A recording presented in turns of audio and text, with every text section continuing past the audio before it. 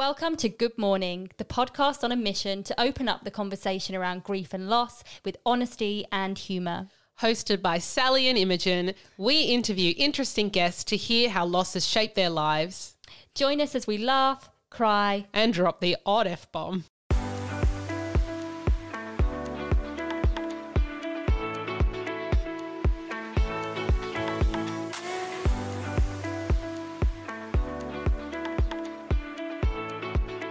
Welcome back to the Good Morning podcast. Hey, Sal. Hey, mate. How you doing? Yeah, I'm good. How are you?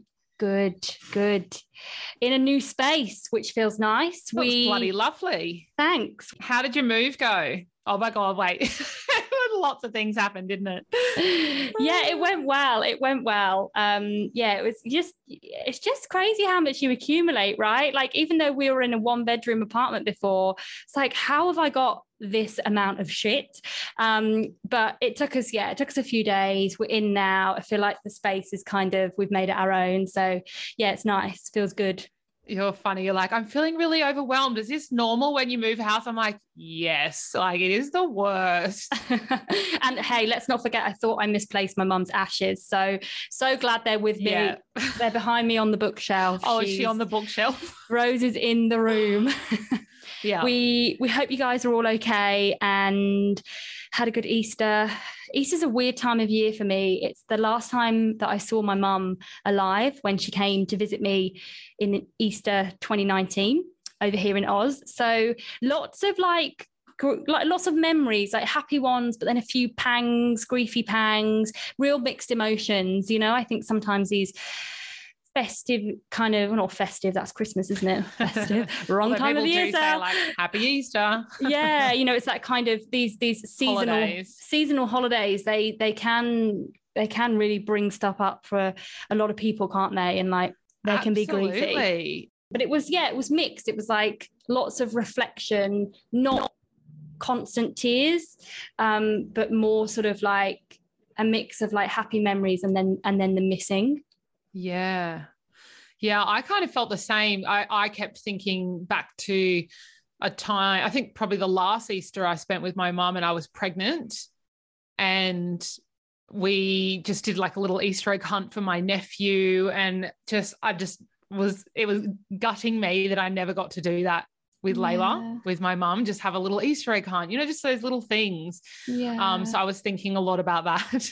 But yeah, it is. I think it is a time of reflection, any holiday time or when things are going on, like you start thinking and trying to picture your life and what it would look like if they were still here, and getting sad that they're not. And yeah.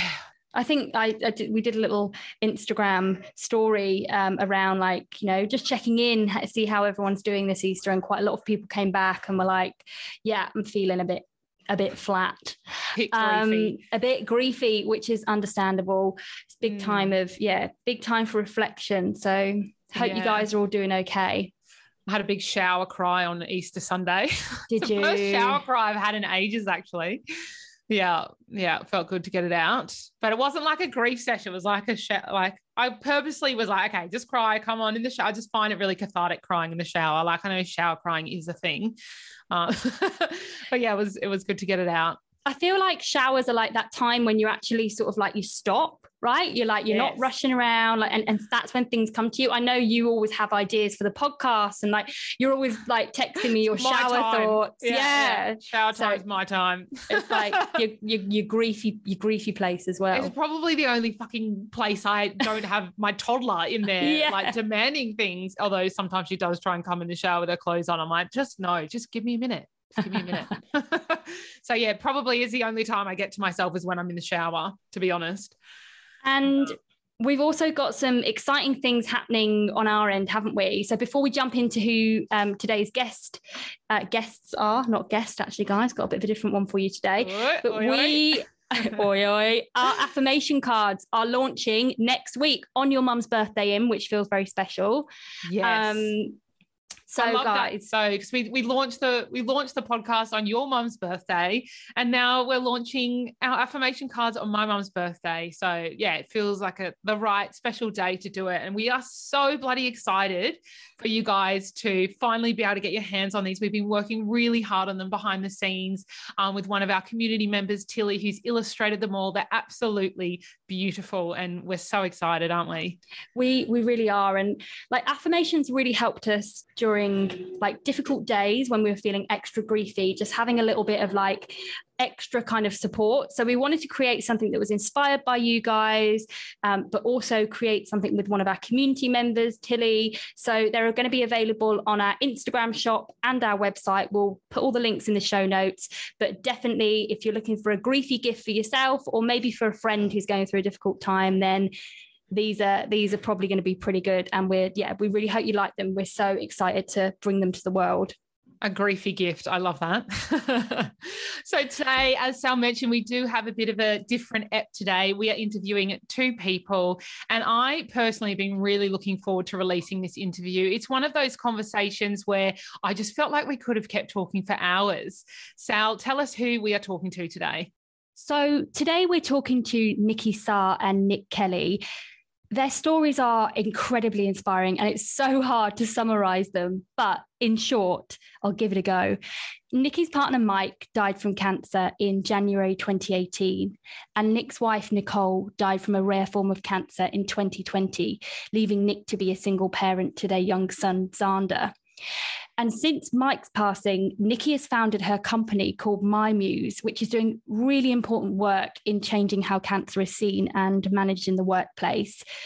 We cover so much ground in this chat, including both of their personal stories in more detail. But some of the things we talk about is like how to navigate the dating scene, managing feelings of guilt, and also dealing with other people's opinions and expectations after the loss of a partner or spouse, which it can be really tricky. Yeah, we both learned a hell of a lot. And so whether you are the person grieving or you're supporting a recently widowed parent, family member, or friend, share this episode, guys, as I think it is just one of those episodes that can teach us all a little thing or two. It's a brilliant conversation. So let's jump in and enjoy, guys.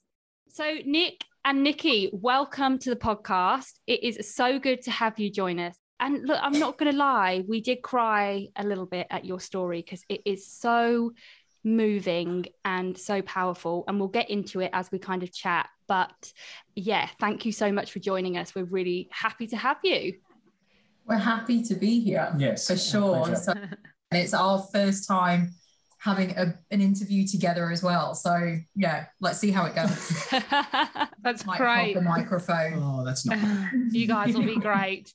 And the topic of finding love again after the loss of a partner is something that many of our listeners have reached out to us about. So we are excited to be covering this topic because there's so much to it, and it's something that they may be navigating, or they may be supporting a family member who is ready to take that next step to find love again, which we know can be quite daunting. And yeah, we'd love to get your insights on all things finding love after loss. And we are so sorry for your losses, first and foremost. And thank you for taking the time to come and share your love story with us, because I think it's so important for people to know that you can find love again after such unimaginable loss. And your story of how you met is quite serendipitous, isn't it? So you initially connected on a dating app and got talking, and then planned to meet for a coffee. You can correct me if I'm wrong. And then COVID happened and you didn't end up meeting up. But then a year later, you connected again on another dating app and decided to meet for that overdue coffee, and then things sparked. So we would love to know from you two, how did you both know when the time was right to start dating again? And was it something that you deliberated on, or did it happen sort of organically? Nikki, do you want to start? Yeah, sure. So I think for me, it was something that I really did sit on for a while. It was a discussion that I'd had with Mike quite early on, when we knew that he had terminal cancer, that what was life going to look like for me afterwards? And it I think it was just that I needed to be comfortable in myself and comfortable telling the story as to what had happened before I felt that I was right to actually start dating again. Mm-hmm.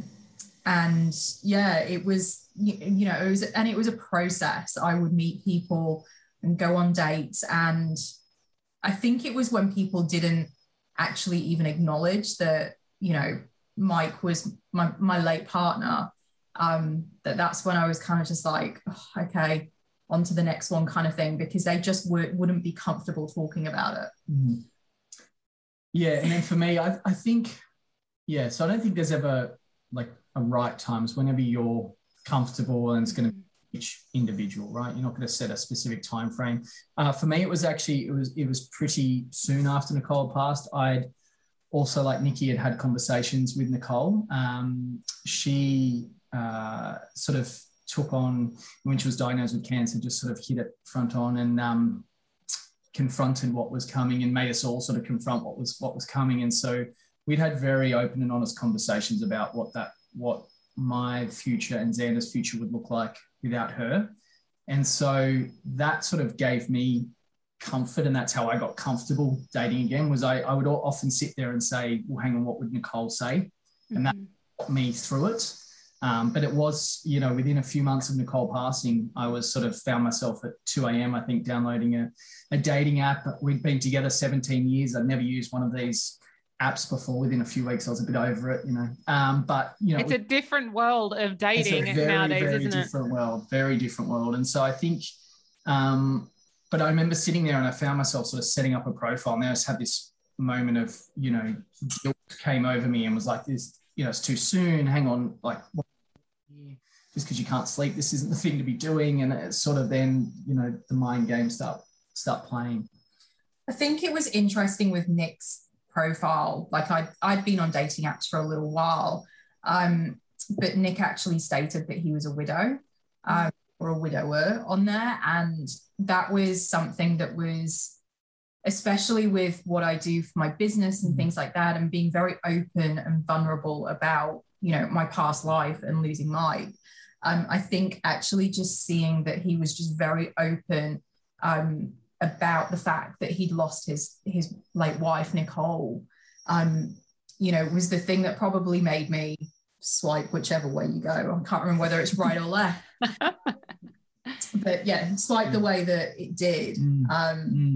Yeah. So, but it was also one of those things as well, that in the March when we were meant to catch up for a coffee, before COVID, like it, I think, like you said before about, the right timing, I'm very grateful that we probably didn't catch up then. We're in a different place. Yeah, we were in very different places. I just want to jump back a little bit, where you were just talking about how Nick had put on his profile that he was a widower. Guys are widowers, aren't they? I get confused. Yeah, with the don't worry. I figured that out like 6 months ago. I kept saying, yeah. So you're calling yourself a widow? I was like, oh my God, I didn't know how to be so firm about it. But yes. I think that's such a brave move. And it is important, I think, as well, because when you go through such a huge loss, it does sort of become part of your identity in a sense as well. And I don't know, Nikki, at what point when you went on dates with other people who hadn't experienced the loss of their partner, at what point did you tell them that you were a widow? How does that come up in conversation? I think for me, it came up very early on. As I said before, because of the nature of what I started as my business with My Muse, it's out there for the whole world to see on the internet. So people can read my story as to losing Mike to cancer. And it's such a big part of my life. It's such a big, it was definitely, it changed my life. And so turning around and I'd mention it on the first date, or actually even before the first date. It will be when we first be communicating. I'd actually state what had happened and that I'd lost Mike. Because at the same time, if somebody didn't fully grasp or understand that, or was willing to even listen, it wasn't worth my time. And it sounds harsh, but that's what. Yeah, no, I think so. I didn't initially have it in my profile when I first set it up. And then I found myself wanting to tell people as soon as you would match, because I sort of sat there like, Nikki, it's a big part of who we are. And I'm a big believer that, you know, it's a famous saying that through tragedy, you can be broken or broken open, right? We absolutely feel you on that one. Yeah. And I initially, I didn't have it, but wanted to bring it up and talk about it. And it was easier if you matched with someone that had children, because you could sort of go, oh, what's your situation? Then they'd ask back and then you could sort of explain it. Just sort of just bringing it up out of the blue. And I was like, this is not, it's a bit awkward, right? And I remember sitting there with a mate in the pub and I said, you know what, I think I'm just going to include it in my profile. And he sat back and was like, really? And I was like, well, yeah, I'm fine with it. It's who I am. It's part of, you know, this journey of life. And I said, one of the great benefits of these apps is you never know who said no. And so I sort of took that and was like, all right, well, if someone can't deal with it, it's then and there. I don't need to then deal with them, you know, once we've matched them, working out if they can or can't deal with it, right? Let's just put it out there. I'll never know if you didn't swipe left or right, whatever it is. And we'll just get on with it. And so it was probably the best thing. I think it was definitely the best thing I did, because the girls I've matched with valued the honesty and often had the story themselves. I met a couple of other people who've been through exactly the same thing. And so you sort of built these friendships up, right? And you can almost, sort of weird to say, but upon reflection, probably use dating apps as a way of sort of helping me through grief and being about Nicole and the experiences we'd been through. So yeah, I just found it sort of almost liberating to be able to just get it out there and own up to this widower title and what I was and what life was. I'm curious to know, did you guys face any internal struggles when you did begin to date again? Yeah, so I definitely, that the feeling of guilt absolutely hit me hard, and it was like, is this too soon? And I sort of grappled with that, and I think I downloaded the app, and I think a couple of weeks I'd sort of deleted it and was like, no, I'm not. Am I ready? Am I not? Is it too soon? And then I sort of sat there and reflected on the conversations that I had with Nicole, and I got comfortable because of the things we had discussed, right? She was ill for sort of 15 months. And so we had very honest and open dialogue during that period of what life would look like. And I sort of sat there and just said, well, what would she say, right? As long as you're being honest, truthful, honest to yourself, you know, do what you need to do for you, right? And that gave me the comfort. But I guess I confided in a couple of close friends. I wasn't necessarily open with everyone, because I was also, you know, grief's one of those funny things that everyone is at a different stage of that grief journey. Some people, you know, with both of our partners having cancer, that the grief for both of us started early on in the process when they were diagnosed, but for some people it happened later because they thought that it's going to get better. They maybe put their head in the sand. And so everyone's at that different stage. And so when they're willing to, I guess, take on that information, you're trying to please so many other people through this process, but at the end of the day, all your family and friends want is for you to be happy. Right? There is, I guess, a sense of relief when you're able to tell people. But yeah, that those internal struggles were absolutely there, and it's not an easy one to work through. But as I said, I used to just sit there and think, what did Nicole say? And that's how I sort of got through it. Yeah, and I think my internal struggles, like I definitely had them as well, for sure. But mine were more around when I was like feeling happy, or if I, you know, just had moments like if I'd be out for dinner on a date and I'd be laughing, and then I'd kind of go to the bathroom or whatever and feel guilty. I'd be like, oh, you know, like I'm happy and I'm having fun, and, you know, like, is it too soon? And so I'd have the inner voice just, you know, chatting away at me, or the thing on my shoulder just being like, oh, what's going on? Yeah. And that took a while. It really did, you know, and it was, but again, it was that thing of reflecting back each time and just being like, you know, Mike and I had these conversations and he wanted to see me happy. So, you know, and he wanted me to keep continuing my life and doing all the things that I loved. And so that's what I had to just keep on coming back to. One thing that we have heard from our listeners, it came up quite a lot when we were doing our outreach for this episode, is the unsolicited opinions and advice from others when you decide to start dating again. And we'd love to know, how did you navigate telling people you were dating, and how did you manage the expectations of others? So I'd love to turn around and say that I pick and choose who I told that I was dating. But yeah, a lot of people had their opinions, and some people would think that it was too soon. Others would just be like, I can remember one friend actually just being like, finally, like, you know, and I was just like, oh my God, are you kidding me? Do you know what I've just been through? And yeah, people saying that they thought it was too soon, people just being like, oh, well, it's great that you've got over him now. I think comment that I got a few times that was really, I think it was really hurtful, but then now in hindsight, looking back at it, it also makes me realize that that's somebody that has not been through grief, that doesn't understand that, you know, it doesn't happen that way. You don't get over it. It's not a 2-week stint, is it? Some people genuinely think that. Yeah. And so that was definitely, and I do feel that I lost some friends along the way.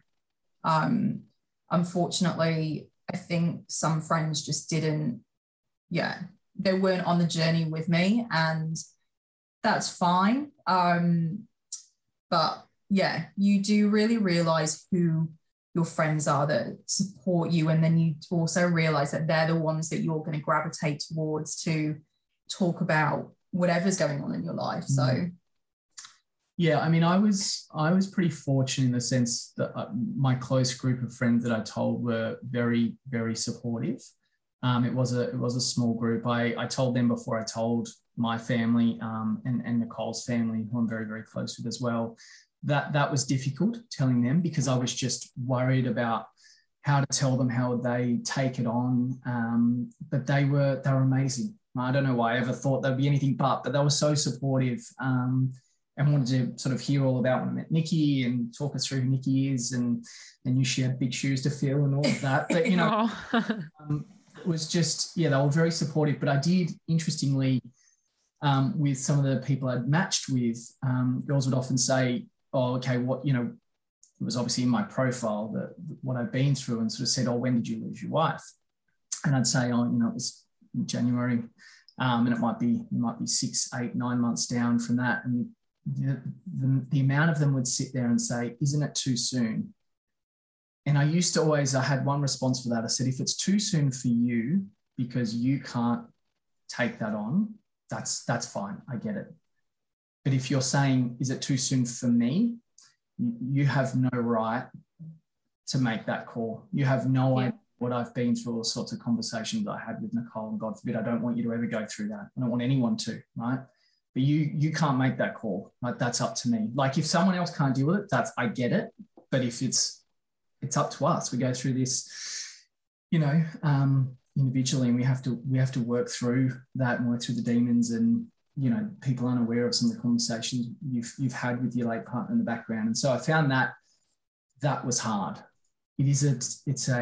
It's not an easy subject, and particularly people who haven't been through it, I think it's very, very difficult to sort of grapple with and provide support to someone that is going through it, because it's awkward. It's not an easy thing to talk about. A big part of meeting someone after a loss can be explaining it to your children. So Nick, I'm curious to know how you approach that conversation with Xander, and also what advice you might have for others who may be wanting to introduce their children to a new partner. Yeah, we were talking about this earlier, weren't we? So I think, Nikki met Xander in, Feb this year. So he was 3 and a bit. So I think some of this is very age dependent for children, okay? So we've been dating for a couple of months, and I had been thinking about introducing Nikki to Xander, and we had a conversation about it, and we talked about what we wanted from life longer term, and we were both on the same page about wanting children, something I talked to Nicole about. She wanted siblings for Xander, and So we talked about some of that, and I think we were getting breakfast one morning. And I said, so you up for meeting Xander in a couple of weeks? And you were like, yeah, if you are. And I'm like, yeah, I think I'm ready for this. And we both individually, we see psychs, seeing our fair share of psychologists through our grieving process. Us too. It's got to be done. It has to be done, exactly. And I'd spoken to my psych, and I was pretty comfortable because I guess, given what we've been through, all of us know how finite life is, right?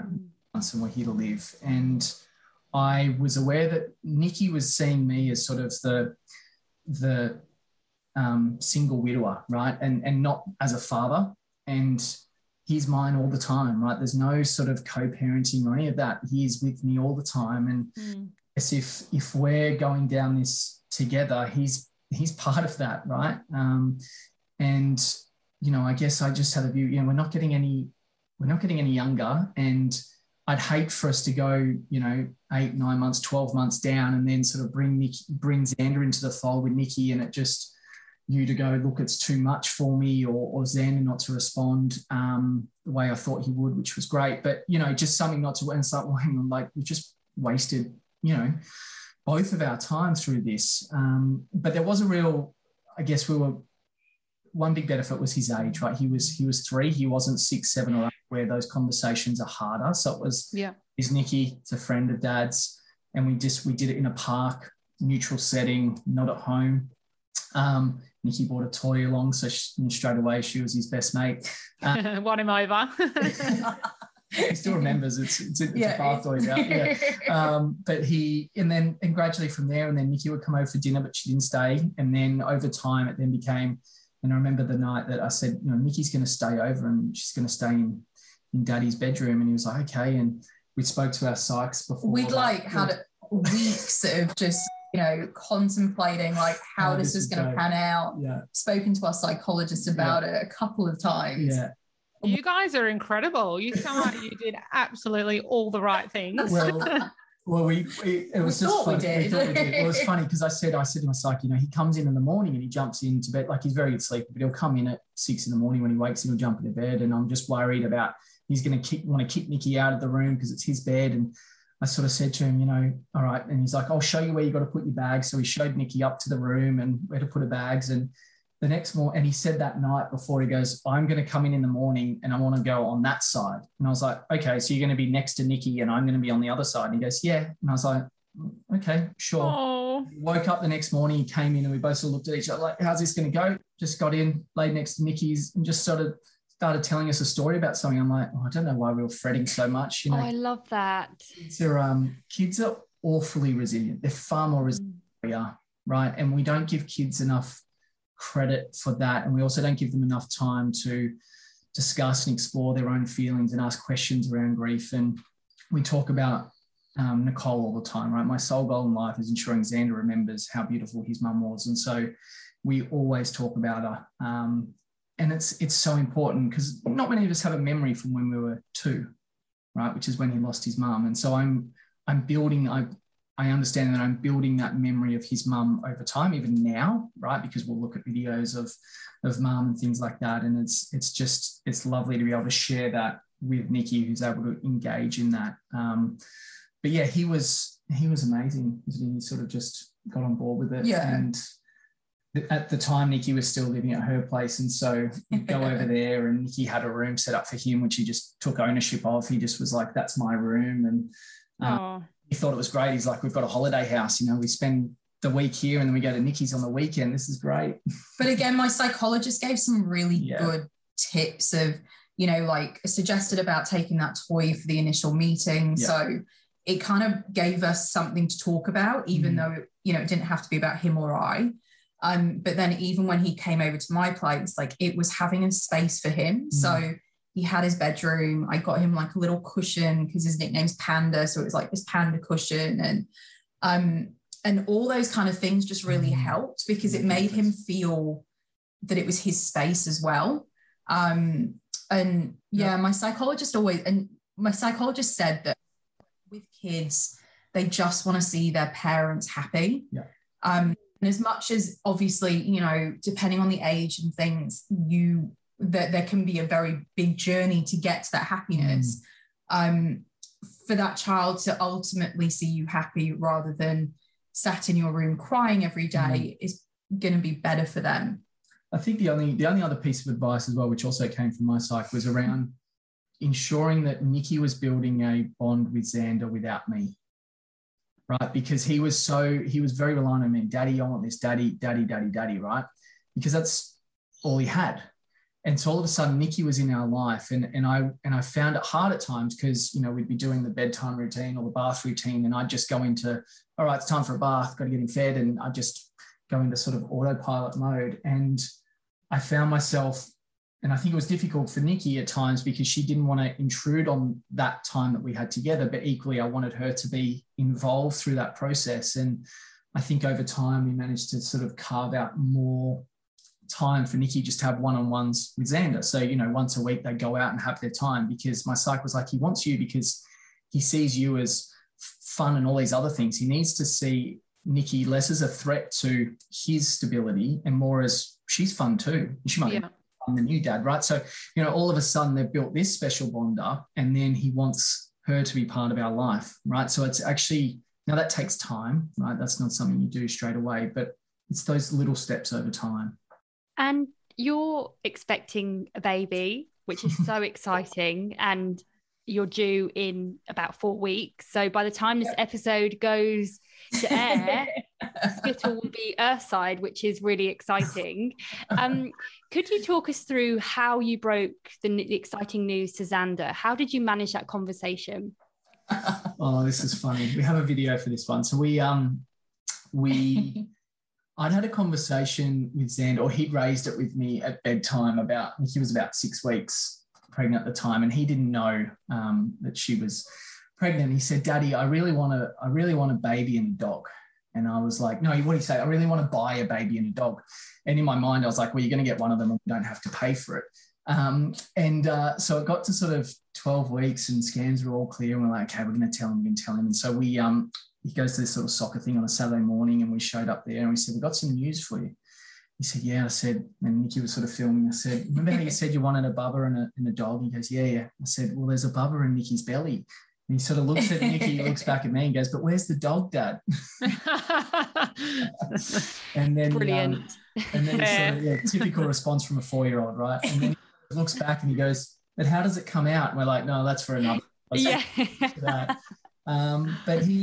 I said, we just went from there. How do you feel about being a big brother? And he was just very, very excited. And initially he's like, I want a brother. I want a boy, and then all of a sudden it changed to, I want a sister. And we went out shopping, some Christmas shopping the other day, and we got him to buy Skittle a toy so he could feel like he's part of that. And also I think both of our psychs would recommend getting like something for him, like a doll or something that he could play with, or a toy that he could play with when we were having to do something with Skittle. He felt that was his time to do something, whether that's like, changing a nappy on a doll or whatever it might be. He could be part of the same sort of thing, but have something to go to, because things are going to change. He's not going to be getting all the attention, right? And that's not an easy thing, but he's very, very excited. He's very excited, and I think, he is so resilient. Like, he's such an amazing little boy that has been through a lot very, very young, and to have gone through everything that he's gone through. But he's had a lot of change this year. Like, he's got a little sibling coming. I've moved in. His life has changed. I think when we've spoken about this before, like, it is, I think, one of the things that we're not concerned about, but is definitely going to be at the back of our mind, is just how people, like his friends around him, or how the kids at daycare are going to be around him, because that's obviously an area that we haven't got the control over, in terms of how other kids react, or how other kids react to grief, and how their parents have brought them up to react to grief. I know that he's had a few comments at school already, but, Xander's a blonde-haired, blue-eyed, very pale-skinned child, which I'm obviously not. So there's a potential that Skittle is going to look different to him. So having a sibling that isn't going to look exactly like him. Yeah. And yeah, kids, you know, bringing up the, like, your mummy's not here kind of thing and stuff. And the things outside of your control are hard, because we did hear that one of the kids had sort of said, oh, your mummy's on a different planet, and he was like, that's not a nice thing to say. And we sort of talked about it, and you know, initially when he joined, we made the move to this daycare, and they've been wonderful. I told them the story, they knew the situation, and they were like, oh, and I said, look, my worry's not about Xander, he's fine, he understands more about death than most adults, right? He's amazing. My worry is the other 3, 4, 5-year-olds that have not experienced any level of grief, because what he's going to say, right, is confronting. He's fine. It's everyone else around, right?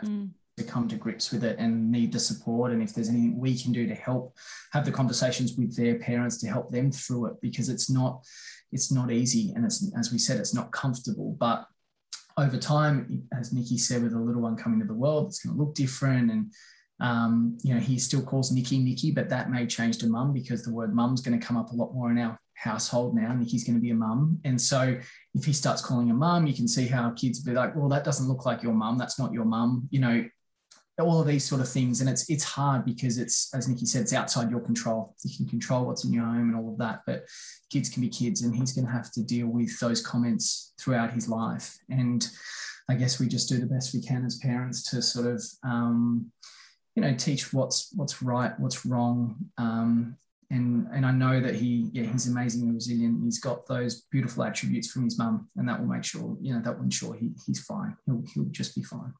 It sounds like you have both done an incredible job with him. I know it mustn't be easy, but I think, from what we have learned doing the work that we do, it's best to just be as straightforward as possible with children and use really concrete words when explaining death to them.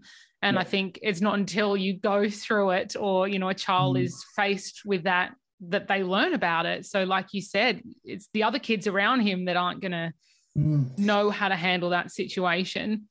Absolutely. The bluntness is really important. That's something I sort of, you know, went into this depth of wanting to better understand grief after Nicole passed, and thankfully had read some things. And you do need to be awfully blunt with them. You know, saying mummy went during the night. Well, went where? Or even mummy went to heaven. It's also not helpful. To a 3-year-old, heaven's just another suburb.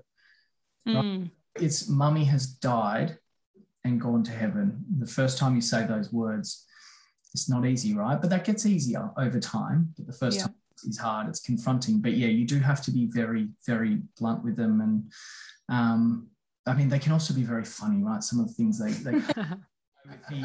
he and his little cousin, I still remember, they were catching up. And so this is Nicole's sister's kids. And Paddy came in, he said, oh, and then something came up. He said, your mummy died. And Xander went, yeah. Xander's like, yeah, she's in heaven. He's like, yeah.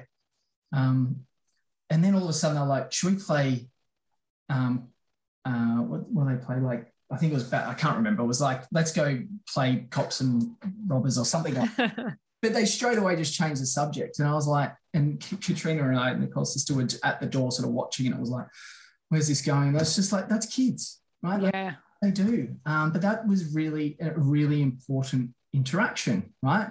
Paddy said it. Xander confirmed it. Yep, that's right. And, you know, we talk about mummy. She's the element. She's the wind. She's the rain. She's, you know, moon, stars, the butterflies. There's mummy, you know. She sent the rain. Mummy sent the rain. Yep, that's right. You know, so they're important interactions, but we need to give kids that time to explore some of that and not be afraid of them exploring it.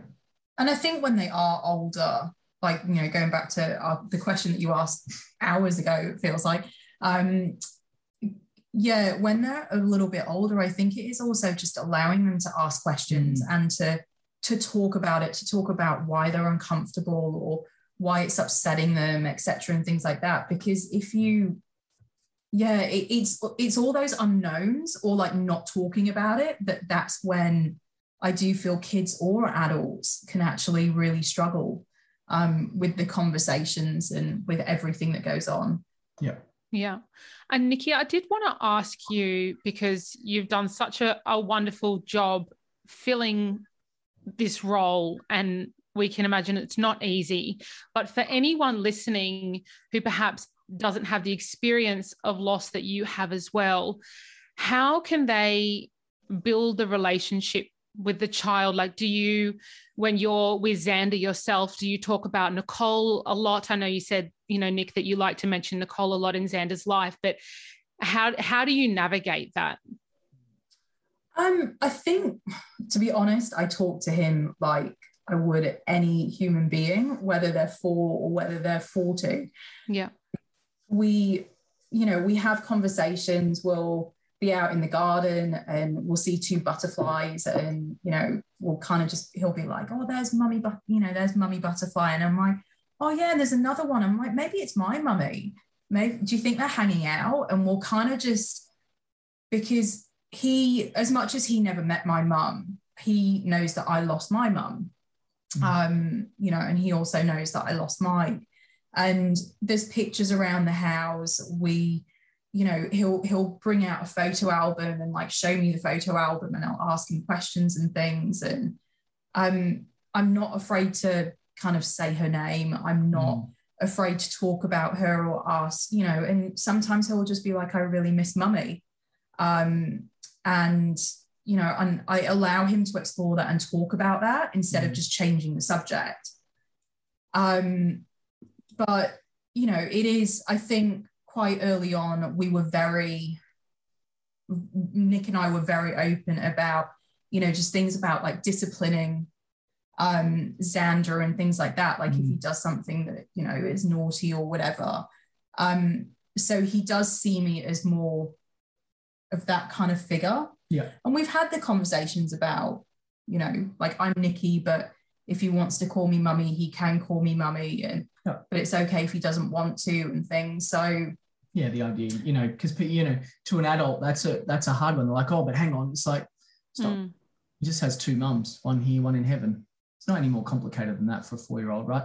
But sometimes he's like, yeah, no, I want 2 mummies, and then other days he's like, I think I just want the one. I'm like, okay, mate, get through this. But I think once he hears mum, the word mum a lot more in the household, once Skittle comes into the world, I think that may change, but we'll see. We've sort of left that up to him. But I think engaging in, Nikki engaging in Xander and my past and talking about Nicole, and me engaging in Nikki's past with Mike ensures that their legacy lives on, right? They're who we are. And I sort of found this, during, when I was dating last year, was that you would find people that would accept your past, but it was, Nikki was the first person I met that truly engaged in my past, right? To ask questions. Like when you lose someone, you don't want to, you obviously, you never forget them, right? And you want to talk about them. To engage, ask some questions, right? Like the amount of times we'll sit there and we're eating something and I'll be like, did Mike like this? You're like, yeah, he loves spicy food. And you're like, that's right, he would have loved this meal, or Nicole do this, and you're like, yeah, actually, or Nicole was like this when she was pregnant with Xander. What's Skittle doing at the moment? So they come up every day just in conversation. And that's really important, and that's what you want, right? And also, I think, there's been the occasions where I'll do something or I'll just look at Nick and just be like, I can't believe you just said that. And he's just like, that is something Nicole would have done to a T. Like, I know to some people, even some of your listeners right now, they'd be like, whoa, that's just a bit too much. But, I also like it because it helps me understand her personality. Like when I see Xander then doing that, I'm like, that's where he got that from. And so, we probably are more comfortable with grief and talking about our late partners than other people are. But at the same time, like Nick said, their legacy is going to live on with us forever. And beyond kind of thing. And so we just want to acknowledging them every day is part of our grief. And that leads me on to a question for you both. If someone listening here is is dating a widow or a widower, and they haven't experienced that loss themselves. Like, what can they do if they want to sort of acknowledge the person who has passed? What can they do to kind of integrate that? Because I appreciate that, not everyone may be so comfortable with talking about grief, or even know where to start. As we know, it can often be the elephant in the room. So what can people do if they want to start approaching the person, talking about the person who's died? Look, I think almost just saying what you just said, right? Saying, look, I want to know more, but I don't know how to ask it. I've never been through it. It's not comfortable, but it's important. And this is me being vulnerable, and do you want to share? And they often do. Like, the vast majority of people do, right? And you sort of want them to share. I think at the point you're asking, they probably do want to share, but you're just trying to figure out how to ask. But I think just framing it that way, and then just letting it go, and they'll talk, and you'll be able to ask questions, right? Ask them the thing, like, where did you go on holiday? What was a favorite holiday, or what was his favorite meal, or what? And you start to get a picture of it, and it's important often for that person to share that story. And they really do want to share it, but they've been the other side going, I don't know if you're ready to hear it. And I think it's just saying, I want to know more. I don't know how to ask. Help me, right? Or psych together, go see a psych beforehand about, ways in which you could frame that question. But I think just being really open and honest and brave, right? That's what it is. And and if that person does feel that they want to hear more about, that person's life before they met this new person in their life, is also just allowing, like, acknowledging and just going, I know that you had this life before, with your partner, and I want to learn about it, but I want to learn about it when you're ready as well, when you're ready to share, and kind of just putting the cards on the table and just being like, I'm ready to listen when you want to open up about it. I think that point that you just made about if someone is a widow or a widower, knowing that it is okay to do the things that you did with your partner or your spouse, take them to the places. If you're dating again, don't shy away from it. Know that it's okay, because I think there may be a sort of hesitancy sometimes, or that feeling like we don't want to seem like we're trying to replace that person who is no longer with us. So I think that's a really, really important point. And we put a shout out on our Instagram to our community to see if they have any questions for you both. And Im, I'm going to let you ask this one, which was quite a common question that we got, wasn't it?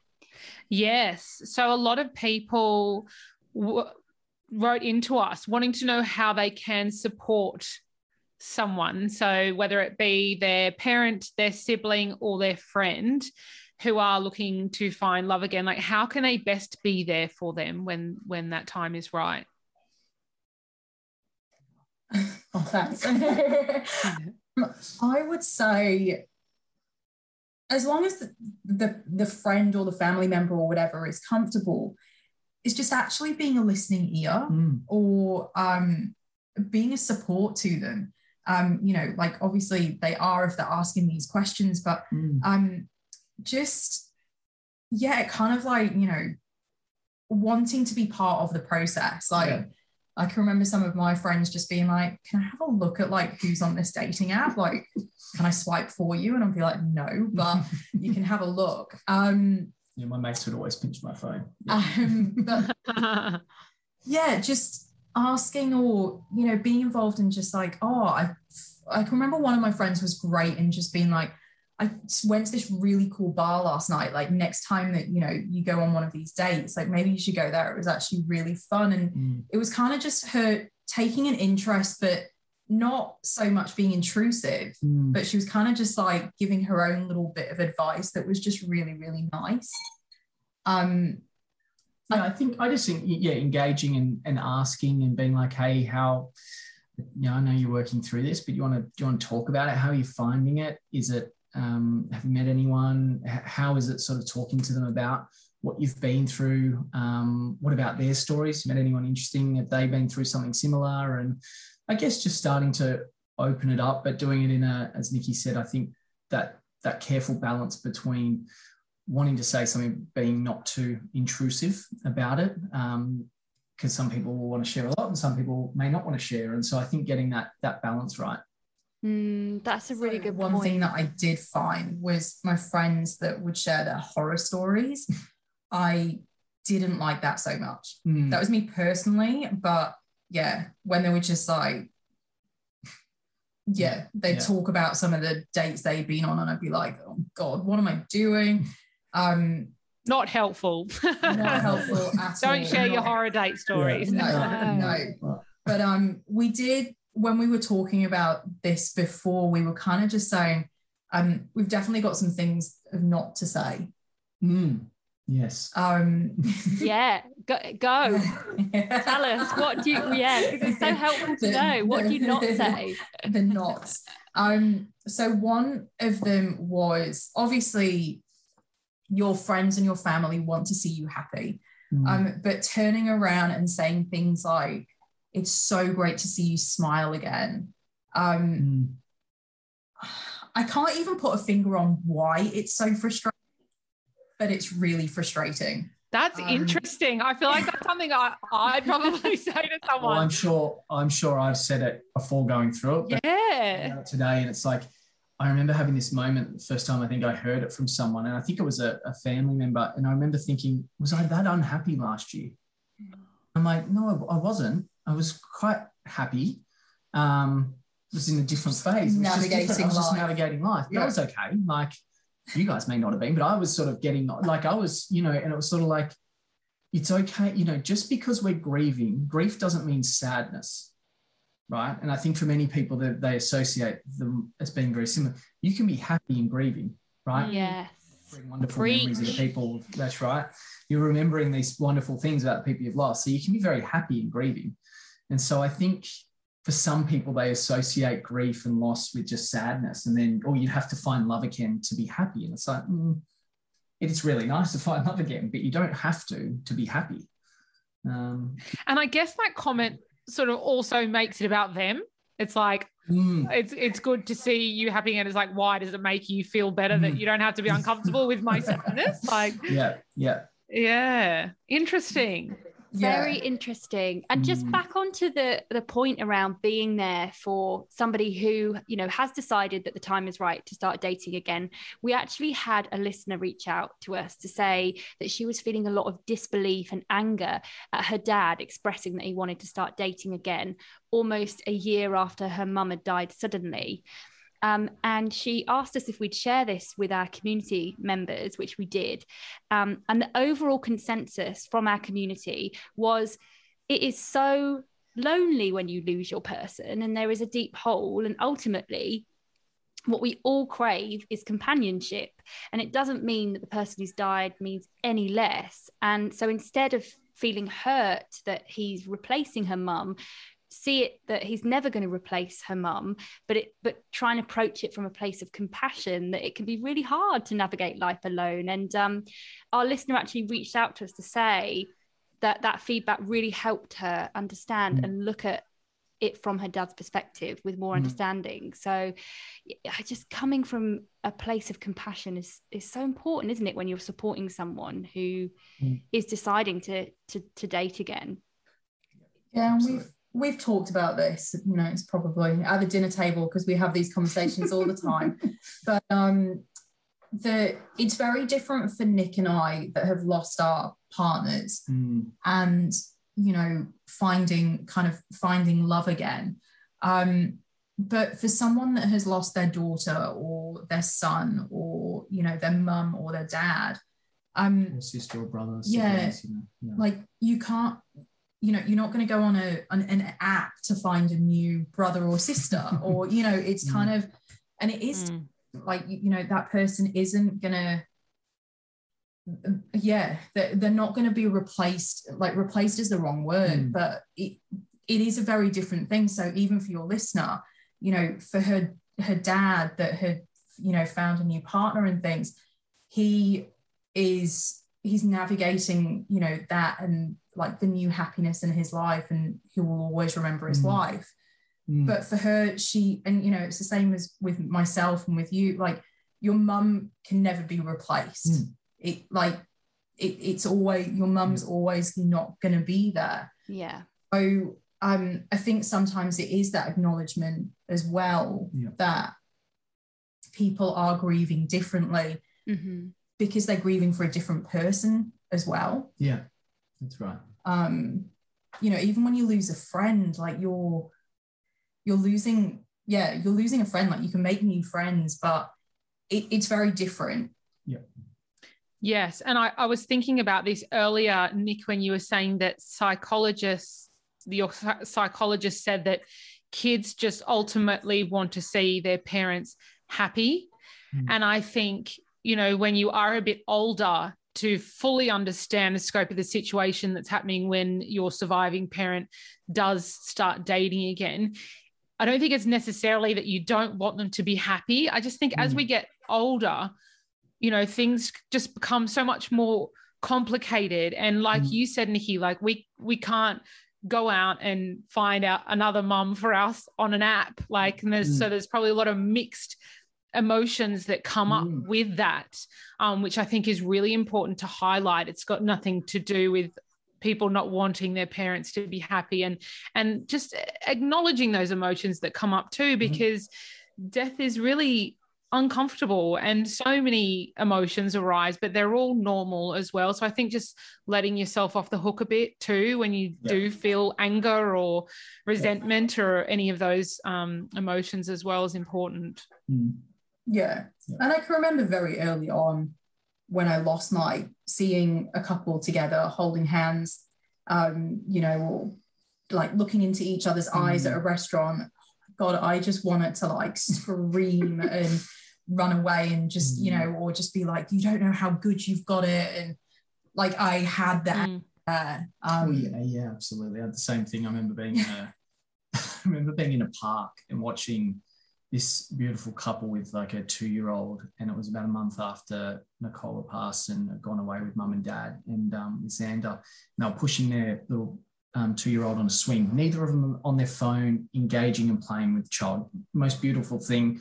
I was ready to go and hit the dad. For a particular reason, I was just like, I hate that person.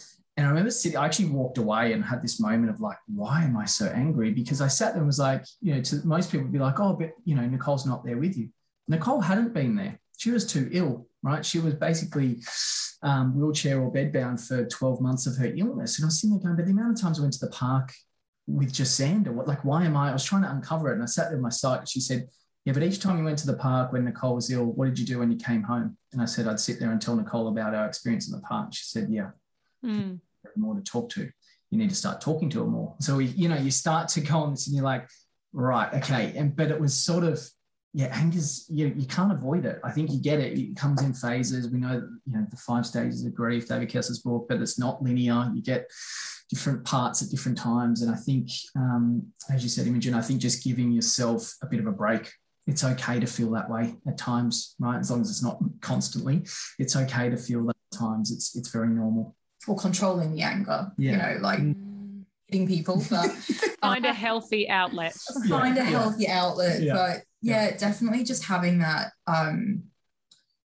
just acknowledging that anger can, you know, like I get angry that my mum's not here. That will probably continue on for the rest of my life, especially for the fact now that I'm about to be a mum, and you know, I'm going to want to ask her a lot of questions. And, it's, you know, and it's that thing of just, and I think also for the people around you to acknowledge that anger will come up. And going back to when we were saying about the things not to say, I think that's where it does frustrate me a little bit, because, you know, the whole, it's so great to see you smile again, or it's so great to see you happy again.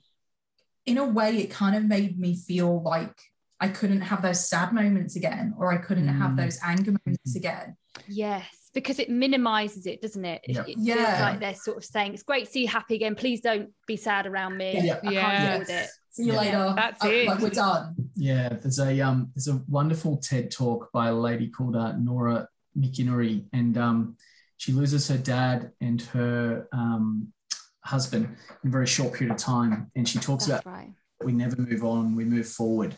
And said that her whole family, she met a new partner and they were like, oh, great, so good that you finally met someone, that they almost, so many people view it as, okay, you had this life, right?